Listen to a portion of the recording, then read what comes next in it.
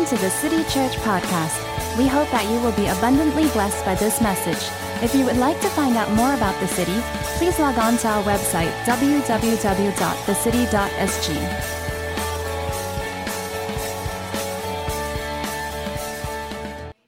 I want to speak on the invitations of God. There's something very special about invitations, right? Invitations make us feel special. It makes us feel wanted. It makes us feel accepted, part of the circle. It gives us access to people and things and places that we don't normally have access to. Right, so like a special movie pass or a movie preview. Being invited to like a wedding means that you meant something to the couple. So it makes us feel special and it makes us feel accepted and be part of the group. Invitations are powerful. In fact, the whole book of the Bible, right, are invitations from God. And I just want to read off and just like give you a few invitations that you might have picked out when you read the Bible. It's like Andrew invited Peter to meet Jesus, okay? Philip invited Nathanael to meet Jesus. It was said that Nathanael might be Bartholomew, who's one of the disciples later. The Samaritan woman invited her neighbors, her village, to come and see Jesus. Matthew gave a feast to introduce Jesus to his family and friends. Cornelius, a centurion in the Italian regiment, invited his family also to come and hear Peter preach about Jesus. And so we see the power of invitations, that the invitations have the power to change lives, change cities, towns, and even nations. And so today, from the main scriptures, there are too many. When I was like trying to research for and prepare this message, there was so many good stuff. I had came up with so much content, right, that it could be like a sermon series for every other point.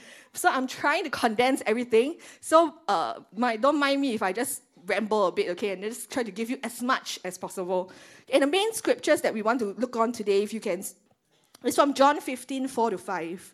And this is just one of the scriptures that I want to touch on. There are so many. If you just look through the Bible, there are so many invitations from God. And just the word invitation, just the phrase invitations from God, draws so many examples and illustrations. And there's so much to tap into. But today I just want to focus on these two verses. And from these two verses, I just want to expound a bit and give you several invitations from God that I feel that He wants to just give us today. So in John 15, 4-5, it says, "Abide in me and I in you. As the branch cannot bear fruit of itself unless it abides in the vine, neither can you unless you abide in me. I am the vine, you are the branches. He who abides in me and I in him bears much fruit, for without me you can do nothing."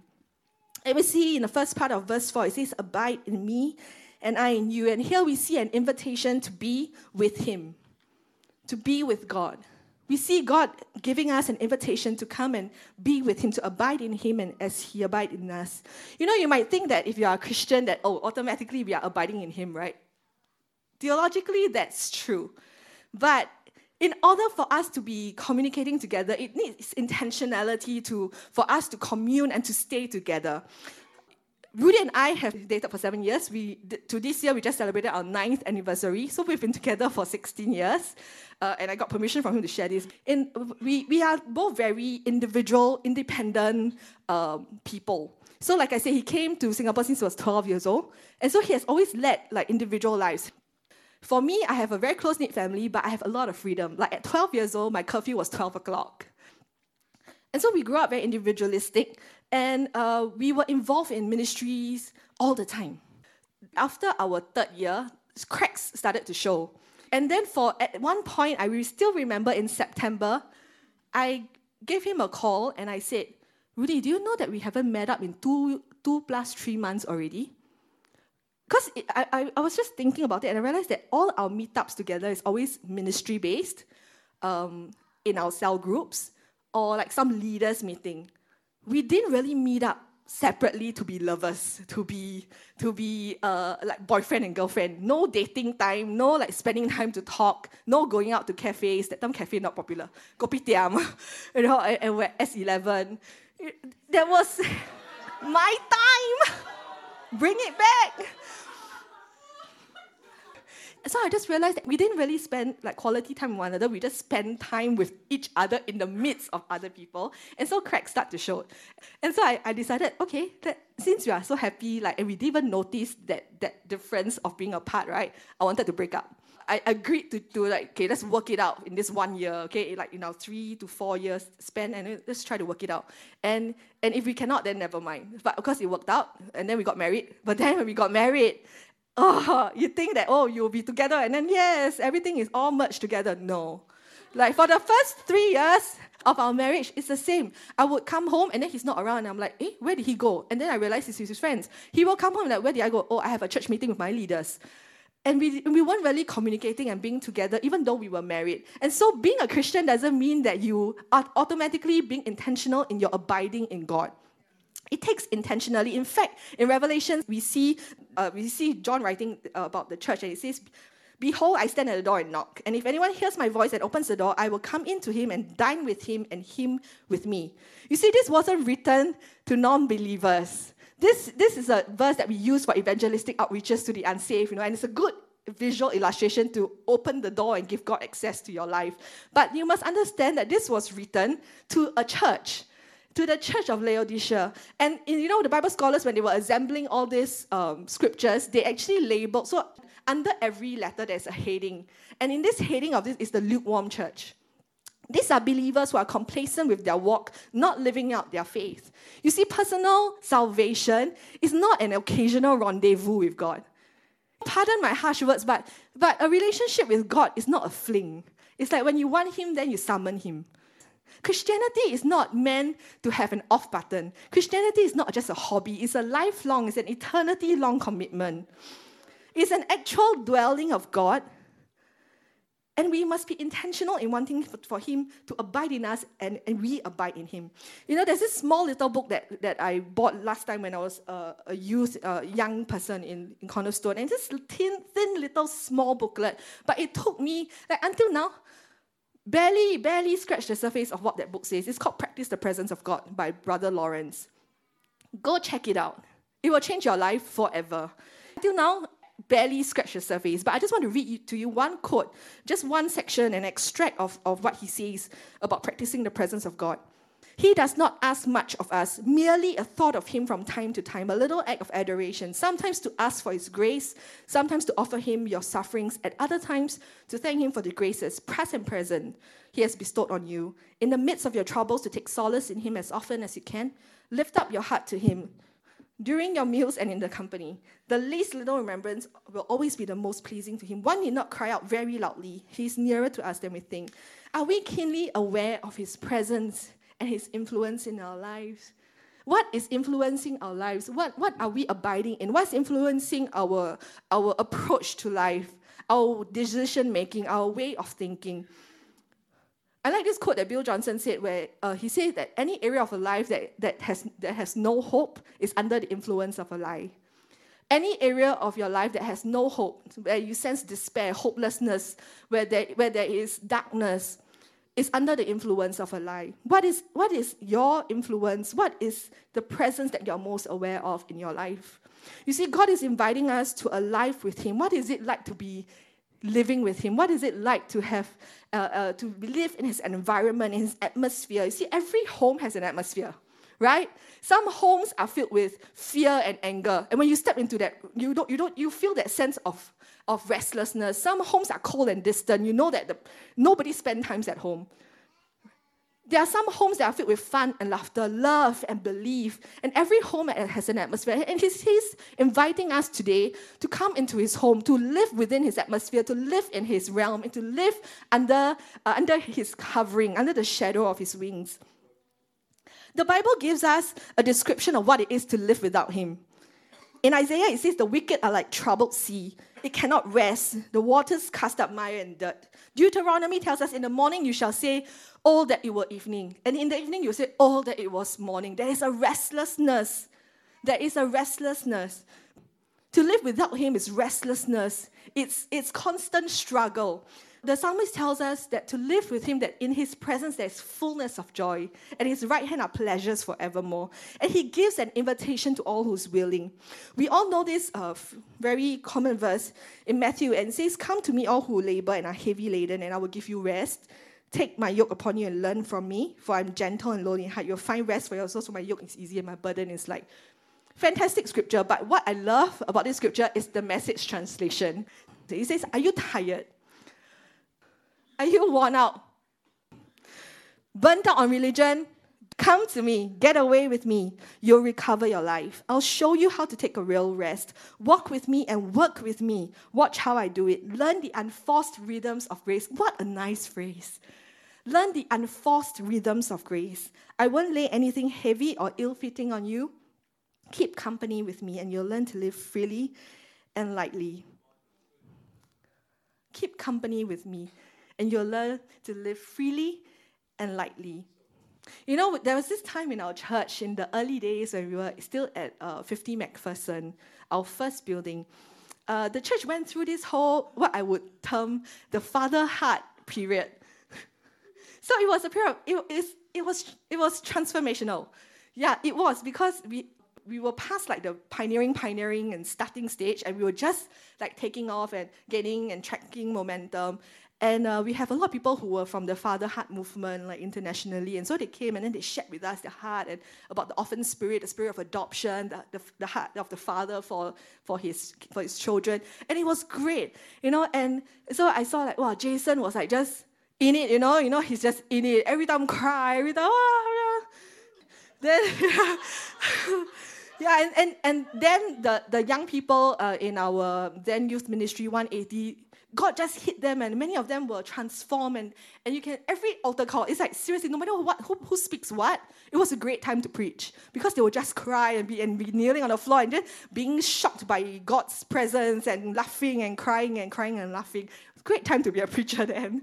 But people were going through this. And then I saw Pastor Daniel when we had like the head guy, you know, for Father Heart Movement came and speak to us. And Pastor Daniel was just on the stage there leaning on his bosom and like John on Jesus and just crying, you know, and then being like, you know, being healed. And at that point, in that period, which was a few months, right, I seriously felt nothing. I felt nothing, and I didn't want to feel nothing. I was genuinely asking God, don't get it? Like, I know what they are saying. Like, all these preachers, and I've been hearing messages on that, and it was a big topic, you know, like worldwide during that. And I keep thinking, do I really not understand? Like, so I justify, right? Maybe I don't have father heart issues because I have a very good representation of an earthly father. So maybe I don't have, I'm very secure, I'm actually quite confident, I don't have to go through healing. But yet inside the depths of my spirit, I know like, hey, there is a barrier. There's something that's blocking me from receiving this revelation. There's something that's blocking me from being free in knowing the Father, like how I see my friends know the Father. And I struggled. Can I be honest? I was burnt out on religion. Definitely me. Tired, yes. I remember during that time, I even asked Pastor Daniel permission not to go to life group because I was so tired. And I couldn't. I just cannot function socially. And so at that point, I kept thinking, that's what I need. I need the Father heart. I need to be renewed in my heart and my paradigm of God the Father. But I just wasn't feeling anything. And I kept thinking to myself, I understand what they're saying. Why can't it get from here to here? What is blocking me, you know? And so every time when there's an altar call given and I see and people are manifesting, I'll be over there like, oh God, I want to feel it. I want to feel it. Whatever that you're doing to them, do it for me. Whatever you're showing them, show me. Like there's so much struggle that is going on. I keep doing that. Every single time I see my friends like manifesting the presence of God in certain ways. And one fine day during church service, as I was like, God, show me what is it? Just let me know. I just want to know. I just want to feel. It's like bypass my head. I just want to know. And then God said this very gently. He said, you're more eager to know the revelations than to know me. And I was like, but God, I want to know your revelations so that I can know you. It is through the revelation that I can get to know you. Then he said, no, is that? And God is just persistent. And he went, no. You want to know my revelations because you want to be part of the revelations knowing group. I'm serious, the revelations knowing group. And I realized that in my zealousness to not want to be religious and to break away from religion, I am still trapped and stuck in the cycle of fake religion, of just wanting to be part of the the revelation knowing group so that I can be one of those that say, well, God revealed his heart to me about the Father. Like, the Father's Heart movement changed my life. And I wasn't after him who revealed his heart to those people. And from then on, I changed the way I pray. Instead of, God, I want to know, show me, whatever you do for them, do for me, whatever they feel, I want to feel. I just go, it doesn't matter when, help me to slowly know you. Show me who you are. I really wanted to know him. After I changed my prayer, I actually started to know him. And I wasn't caught up with knowing the same revelations as the Revelations knowing group at the same time. But I was caught up with knowing God and who he is in my own life at that present moment and what he wants to talk to me about at that moment. And not whatever the elite Revelations knowing group has knowing.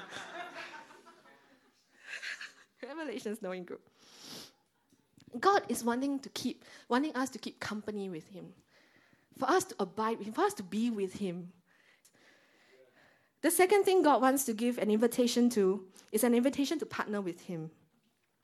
The second part of verse 4 in John 15, it says, as the branch cannot bear fruit of itself unless it abides in the vine, neither can you unless you abide in me. The branch cannot bear fruit of itself unless it abides in the vine. 1 Corinthians tells us that we are God's fellow workers. And in Ephesians, Paul emphasized that even more and said, for by grace you have been saved through faith, and that not of yourselves. It is the gift of God, not of works, lest anyone should boast. For we are his workmanship, created in Christ Jesus for good works, which God prepared beforehand that we would walk in them. The word good here is not just like good. The word good here in the Greek is translated as pleasing to the Lord. So if you read it again, we are his workmanship, created in Christ Jesus for whatever that is pleasing to God. The works that are pleasing to God, which God prepared beforehand that we should walk in them. Good works here is not just categorized as charity or donation to the needy or time at the orphanage. No, it is doing whatever is pleasing to God. Colossians remind us that whatever we do in word or deed, do all in the name of the Lord Jesus, giving thanks to God the Father through him. All these passages, including Romans 12:1, about offering ourselves as living sacrifices, these all tells us to live life as one that is lived through and for God. As a whole, our lives must be lived in and through and for God. There is no compartmentalization or there's no fragmenting of our lives. The good works we are called to do is not just the big stage, big stuff, change the world things. The good works we are called to do are things that are pleasing to the Lord. Which means in your mundane daily routine, you are doing things that should be pleasing to the Lord. That's what we are called to do. In fact, I think it's more so that we are called to the everyday routine. It's not just the big lights thing or the big call of God upon your life thing. Those are important, but it's all those mundane things. Things like cleaning your rooms, being a good neighbor, being nice to the waiter, being upright in your businesses. These are the things. These are the good works that we are called to do. You see, God doesn't need us to do anything for him, right? But we are given the privilege to partner him because he wants to invite us to see the world as he does. You know, and often God is just on an adventure, leans over slightly to our ear and whispers, let's just do it together. That's the privilege that we have been given. That whatever adventure that he has, dreamt of and whatever that was in his heart, he leans over to us. And he whispers us, let's do it together. I prefer to do it together with you. That's the privilege that he has given us. So why does he want to partner us in good works? You see, good works are our witness to the world. Our works are our witness to the world. Matthew 5:16 says, let your light so shine before men that they may see your good works and glorify your Father. 1 Peter 2:11 and 12 says, beloved, I beg you. And then all the way down, verse 12, having your conduct honorable among the Gentiles, which basically means the unsaved, that when they speak against you, they may, by your good works, which they observe, glorify God in the day of your visitation. When people observe your life, will they find honor and integrity? The word integrity here means state of being whole and undivided. The state of being whole and undivided. Who you are is who you are wherever you are. Who you are is who you are wherever you are. That is our witness to the world. That is our witness to our world. The good works that we do, whether is it in front of your pastor, in front of your boss, in front of your mother, nobody in the house, whatever that you do, are these things pleasing to God? And who you are is who you are wherever you are. You know, one of the greatest compliments I received was when we were at Bethel. A bunch of us went up and we were there, and we were in Bethel, and then we went like some holidaying and sightseeing, spent about 3 weeks together. And every time we drive up to Bethel Church, and once we see like the baseball stadium, one of us would just pray for like the day and dedicate the day to God. And so when it was my turn to pray, and I started praying, then straight away Timothy Sell turned to me and said, "Wow, Christine, you pray like you were service chair." And that is one of the greatest compliments I have. That how I pray here is how I would pray in a car with just 6 of us. How who you are is who you are wherever you are.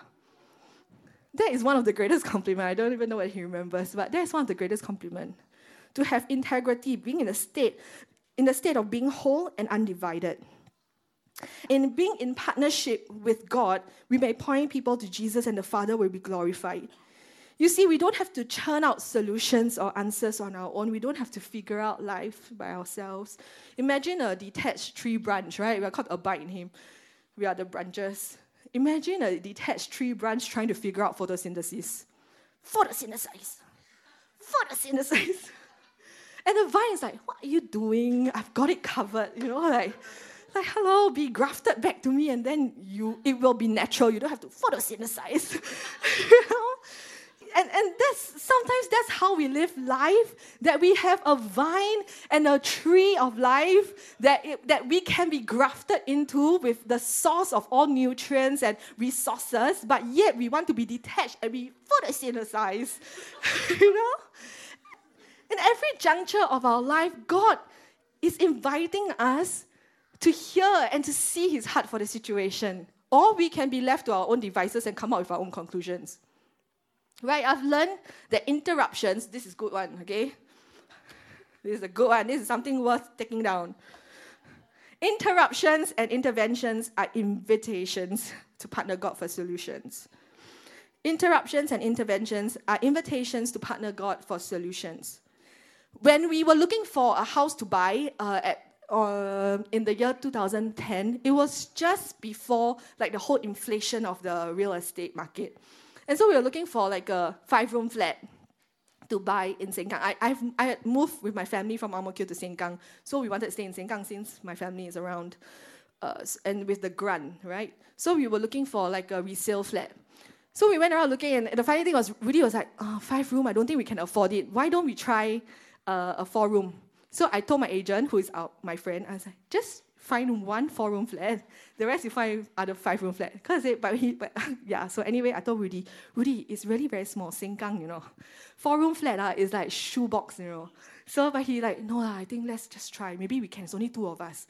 So I told my agent, right. So the first house we go is a 4-room flat in Punggol. Rudy stepped inside. Then he turned and looked at me. Okay, let's go and see 5-room. We never even say hi to the owner. We just the owner opened the door and we just like, okay, let's go.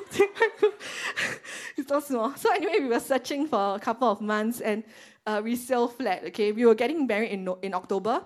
We were looking around like in March, April. So that's a bit tight already. So we were looking, and because our finances, we had no money. So we were looking for a house that is like fully renovated or don't need really much renovation. And so we found this house near Sengkang MRT. And it was a 5-room, but it was 2nd floor, but the neighborhood was good.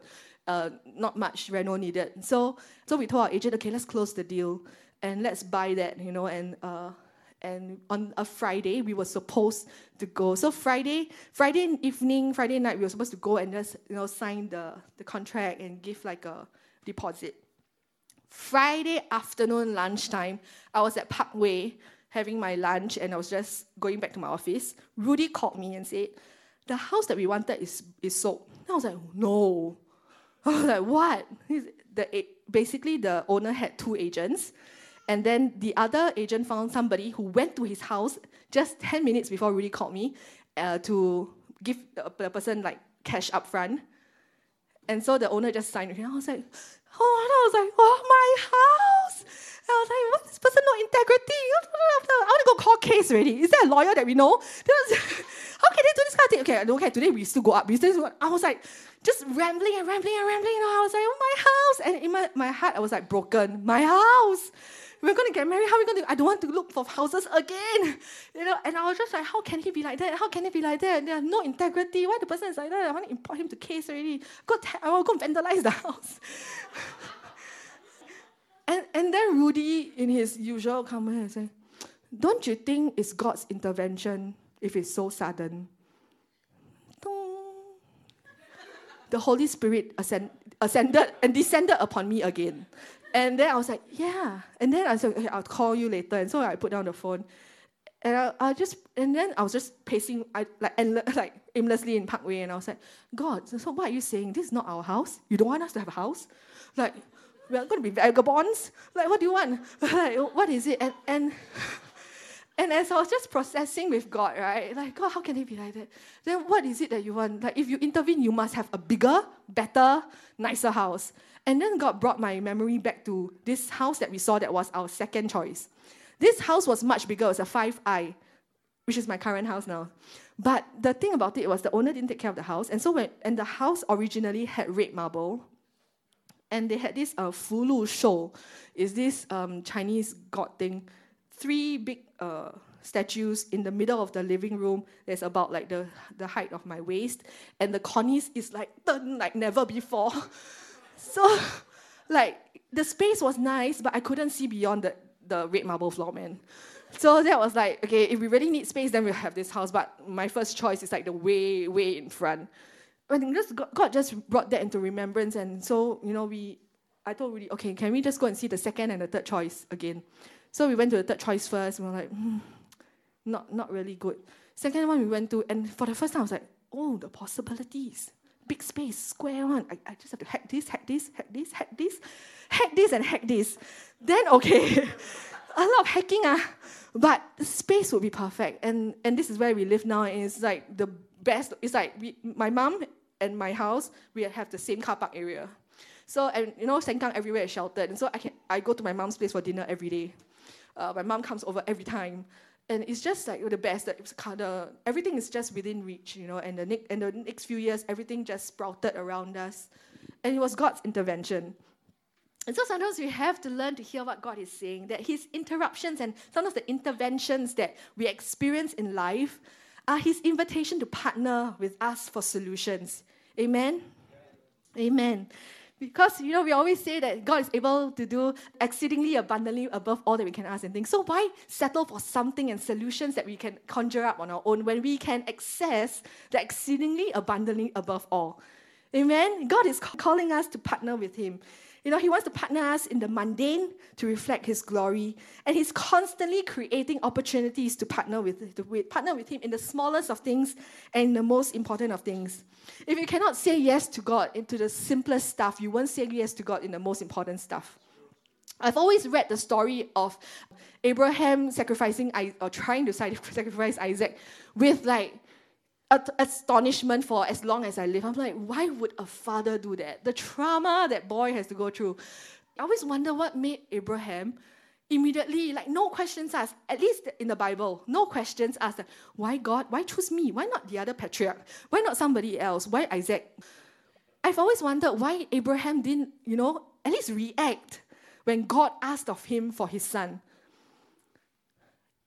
It can be a whole sermon on its own, but I realized that there must have been a series of small yeses that Abraham said to God before he arrived to this point where God said, I want your son. And in his spirit, his soul, and his body, he couldn't help himself but say yes again. You know why? Because he had a history of saying yes. And because of this history of saying yes and seeing the faithfulness of God, saying yes, seeing the faithfulness of God, and saying yes and seeing the faithfulness of God, saying yes and seeing the faithfulness of God, when he came to this point, and even though what God is asking is so close to his heart, he had no choice. No choice not meaning he was coerced by God, but no choice because he was compelled to say yes again, because that has been his life. A life of yes to God. Yes to leaving his father and mother. Yes to leaving his land. Yes to going to this land that nobody heard of. And then when it came to a point where God said, I want your son, he couldn't help himself but say yes. Do you understand, like all those people who do great things in life, they don't just reach there overnight. They have been saying yes in the secret place, yes to God in the smallest of things, yes to God in the most absurd of things before they reach to a place where God says, do you want Mozambique? Yes, God. Heidi Baker. Jason Chua. Daniel Chua.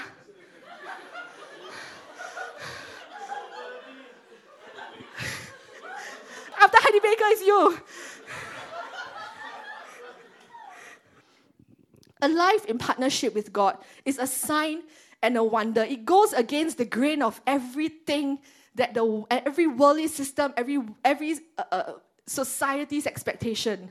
But it's exactly what the world is looking for. A life that is in partnership with God, a sign and a wonder. Lastly, the invitation that God gives us is found in verse 5, and it says, I am the vine, you are the branches. He who abides in me and I in him bears much fruit. He's calling us to be like him. Further down in John 15, verse 8, Jesus said, by this, my Father is glorified that you bear much fruit again.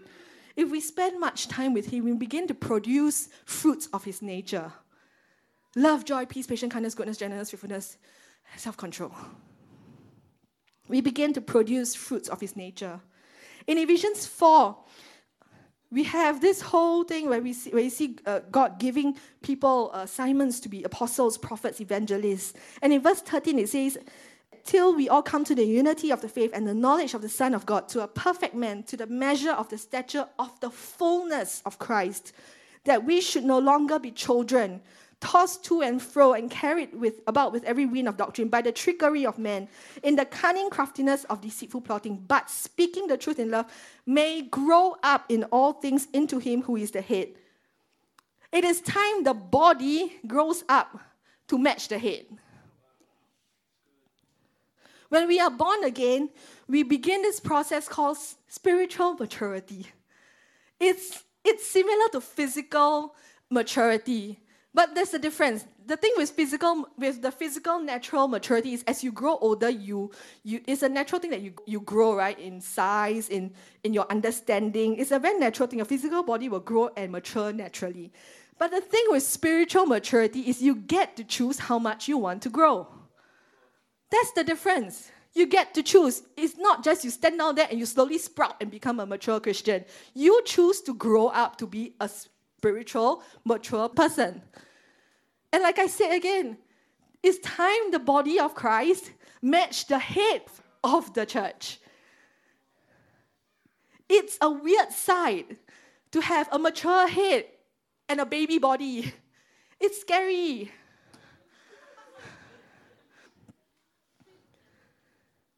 Every living thing grows, and the lack of growth signals a deficiency, a defect, a deformity. There is a fullness in Christ that we are called into. We are called to have faith like a child, but not behave like a child. Hello? We are called to have faith like a child, but not behave like a child. I have this video, it's so cute. I told you I have like enough points to make this into like sermon series, right? But I found this old song that is so funny, you have to see, and it takes the words out of my mouth. Adora, can you just play that video? Turn up the volume. It's hilarious. It's a super old song, so the video is 3 years old. Turn it up, yeah. I know a man, maybe you know him too. You never can tell, he might even be you. He knelt at the altar and that was the end. He saved and that's all that matters to him. My spiritual tummy, it can't take too much. One day a week he gets a spiritual lunch. On Sunday he puts on his spiritual best and gives his language a spiritual rest. He's just a fat little baby. He wants his bottle and he told me maybe. He sampled salad through his once or twice, but he says doctrine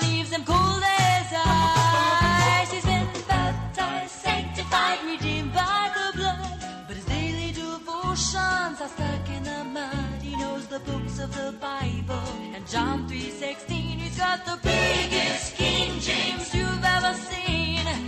I've always wondered if we'll grow up someday. He's mama's boy and he likes it that way. If you happen to see him, tell him I said he'll never grow if he never gets there. He's just a bad little baby. He wants to bottle and he told me maybe. He said for solid food once or twice, but he says doctor leaves him cold as ice. Okay, thank you. How many of you know a fat, big baby Christian? Don't point at your neighbors. Keep your sanctity, yeah? Our goal in Christianity is Christ-likeness, spiritual maturity. To grow from a baby Christian to a young man, one who overcomes, one who defeats the devil, into a father, one who knows him from the beginning.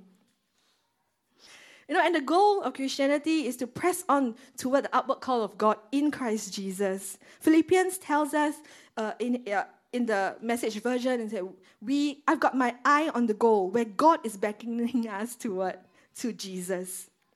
If you asked all the married couples here how they've met, right, before they got married, everybody has different stories. Some are like me and Rudy, we didn't really like one another before we became friends. Some met is like love at first sight. Some is like a whole long history of friendship together before they get married. Or some are like arranged marriages, or like they were neighbors, or like just they got to know one another later on in life at work or something else, or like in a group of friends. Every couple has a different story, before they got married. And so it's the same with us. It doesn't matter how you got saved.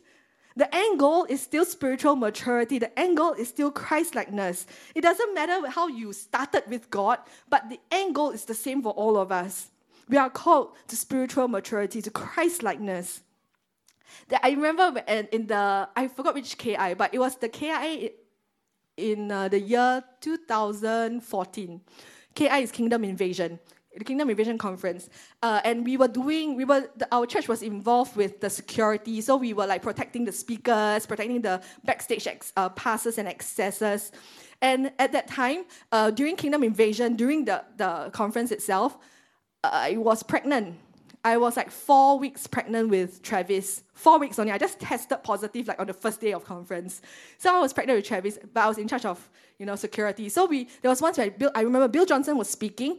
So he was speaking and then he was praying. So all of us from the city, we were involved in security. We were all like standing just behind the stage where he would go in later to like the VIP place. Prayed for some people. He stood at the staircase there down the stage and just prayed for people. And then he just walked further up into the crowd, just in the front. And he was praying for, and then after that, he wanted to use the bathroom, and so he was just walking towards us, okay, to go into the backstage. This lady from don't know where, all of a sudden from like the right side, she ran, and then, I'm not kidding you, okay, it's like shrieking, Jesus! Then we were like, where? All of us like, Jesus? Then it was like, wow, people having like apparitions of Jesus or something, Then we're like, Jesus. And she ran towards Bill Johnson, and then she's like, and it's like, sometimes things happen so fast, it became slow-mo in your mind. Like your mind slows it down when things happen very fast. And so we are the last defense to the backstage. The first defense is like a few meters before, like in front, where the guys, so it's all men, okay? But this lady, tall lady, was running and charging towards Bill Johnson while he's walking past that first. And she was about to pounce on him. And then all the guys are like, because I think they don't want to, what do you do with a charging lady, Like, how do you stop her? So like all the guys were just like, they were like, in slow motion, they were like looking at one another and then I realized I was the only girl in this section. I ran, and just as Bill Johnson passed the first line of defense, and the woman was, Jesus! Want to touch Bill Johnson. I went there, I hugged her, sit her down. So I ran from that last line of defense, I grabbed her and sit her down, because I know if I just stand like that, we will fall. In the back of my mind, I was like, I'm pregnant. And so I pushed this and I pushed her down on the floor, and then she's lying down on the floor. Jesus! Either she's mistaken because Bill Johnson looks like Jesus, or You know, she's seen something that all of us didn't see. But our goal is Christ-likeness. 1 John 2 verse 6 says, he who says he abides in him ought himself also to walk just as he walked. In other words, if you say that you are in Christ Jesus, if you say you belong to him, you ought to live as he lived. We know of the story where Peter and John were going around and they were healing the sick, right? They were healing this lame man that was lame from his birth. And then after that, they were in prison. It says that they realized that they had been with Jesus. They perceived that they were uneducated, untrained men. They marveled. And then they realized that they have been with Jesus. Do people see that we have been Jesus? Do we remind them of Jesus when they are in contact with us? May we come to a place like Paul where he said, imitate me as I imitate Christ. You know, and most of us today are here because of an invitation somebody gave us, whether it was a friend or like a youth event, or it was, you know, just something that you grew up with, but that we received an invitation. It might be an invite from a family, but you said yes to God at certain pivotal points in your life. And I was searching for a story to inspire you, to be inspired to say yes to God. I was searching for a story, and I searched for like 1 hour, just reading stories after stories, trying to find the right one to close the service with, which is what I'm doing now. So can the band please come on stage? Sorry. So I was looking through Google, I was finding like some of my resources, and I was just trying to find a story to inspire you to say yes to God. When I heard God say, why look? You know, why look? And he began to show me instances of when I said yes to him, like a slideshow.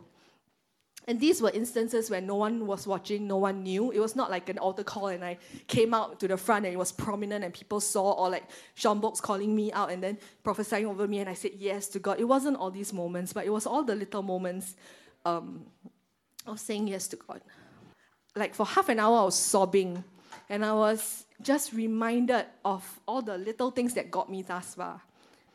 And God just reminded me of the yeses that I said, you know, when I said the salvation prayer on my own, when at the void deck of my home. He reminded me of the yeses I said when nobody was watching, the yeses I said when I was young, when there was an impression that, oh, do you want to serve me the rest of your life? I said yes. I didn't even know what that means. The only impression of serving God the rest of my life is to be a pastor. That was the only thing that I knew, but I said yes. In difficult times when I said yes to God, that nobody knew when it was difficult. When I experienced like betrayal from the people I love, and then the next Sunday, I didn't find an excuse. I was supposed to lead worship every Sunday for the youth ministry. Every fiber of my being wanted to just quit ministry. But I heard God ask me, would you still worship me? I said yes. And so the very next Sunday, I stood up on that stage facing those people who betrayed me, who hurt me, and I closed my eyes and I worshiped God. I did it the week after, and the week after. 3 months passed, 6 months passed. And every time I stand on stage to worship God, I didn't feel adequate at all to lead people to worship. But it was my yes to God, telling him, yes, I still believe in you. I believe in your goodness. I believe you are a good father. I believe that all these things, even in my difficult times, I said yes, I will still worship you. I don't want to be robbed of an opportunity to offer you a sacrifice of praise at this moment. It might be something I will never get to, thank you. It might be something I never get to experience again. And so it might be this one chance that I get to offer you sacrifice of praise, even in the midst of my betrayal, even in the midst of my hurt, even in the midst of like wanting to shut down from ministry and isolate myself. But I say yes to you. Saying yes to God, even in the quiet times where he rebuked me and he disciplined me and he humbled me. All these little yeses, I'm reminded of, like what I mentioned, Jason saying a small yes before he went to Kansas City, and he wouldn't have imagined at all what he's doing now. And that's not just the only thing he said yes. I know him personally as a friend. He didn't just say, oh yes, God, I want to build you a house of prayer. It's more than that. The breaking that he had to go through, the things that he go through. Pastor Daniel saying yes to planting the city. You have no idea what he went through.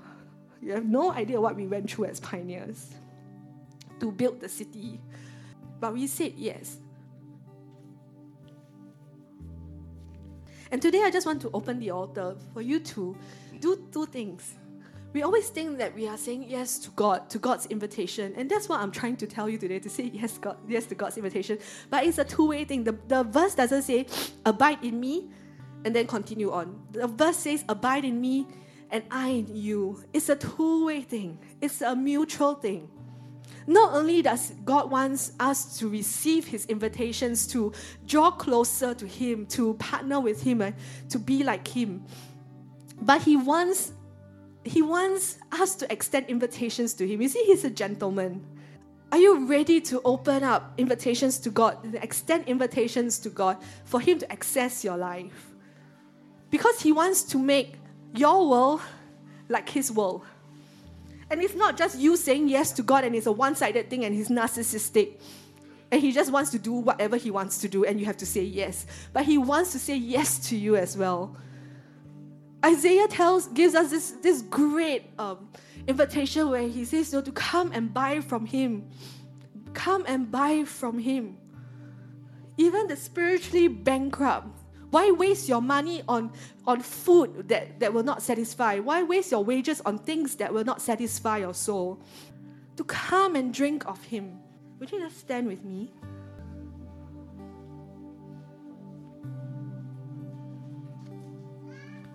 Today, would you just open your heart to God? To say yes to Him in whatever whenever you feel He's extending His invitation to you. Whether it is to, like what Joy has preached a couple of Sundays ago, to just draw a little closer. And every time you sense the drawing of God, you just back off because you're afraid of commitment or you're afraid what it might entail. And you're just afraid to just give all out and to live a life fully given to Him. But today, you feel that tugging again. You feel that call and that hearkening from God again to just be closer, draw a little closer, just be with Him, keep company with Him, to just walk with Him. Or you might feel a tugging in your spirit that the Lord is just extending His invitation to partner you in whatever that you're doing, in your businesses, in the way you think, in your thought life, or to just partner you in the everyday, that your life might be a light that will shine before men so that they may glorify God. That people will see Jesus in you. Would you just say yes to partnering with God, even though you might not understand? We always pray for the peace that surpasses understanding. But before we have the peace, we need to get rid of our need for understanding. In order to get the peace that surpasses understanding, we need to be rid of the need to have understanding. And sometimes we just do not understand, God, why are you doing this? Why are your interventions and your interruptions in my life like that? Like, why? But these are all invitations for God to just partner you for solutions, for godly wisdom to be upon you. Would you just acknowledge today that His thoughts and His ways are higher than yours, and that you will choose to say yes to His partnership in your life? Or will you choose to say yes to God? Would you choose to say yes to God, to be like Him, to grow up? To grow up, that He might produce His fruit in you, even though it might be painful, even though it might be uncomfortable, but He wants to produce His likeness in you. He wants to produce His likeness in you, and every part of your flesh will cry out in pain. Every part of your carnality will cry out in pain. But are you willing to say yes to God and say, God, work out your fruit in me that I might be like you? Work out your fruit in me. I say yes to you every juncture of my life. Wherever you are in your spiritual journey, today you can say yes to a greater step forward. You can say yes to a higher plane. You can say yes to a greater awareness of the presence of God in your life and the reality of Jesus in your life. And so today I just want to open up the altar for you to just come and kneel or to present yourself before God. But I want you to remember that not only are you saying yes to God, but today I want you to extend an invitation to God and say, God, would you come into my life?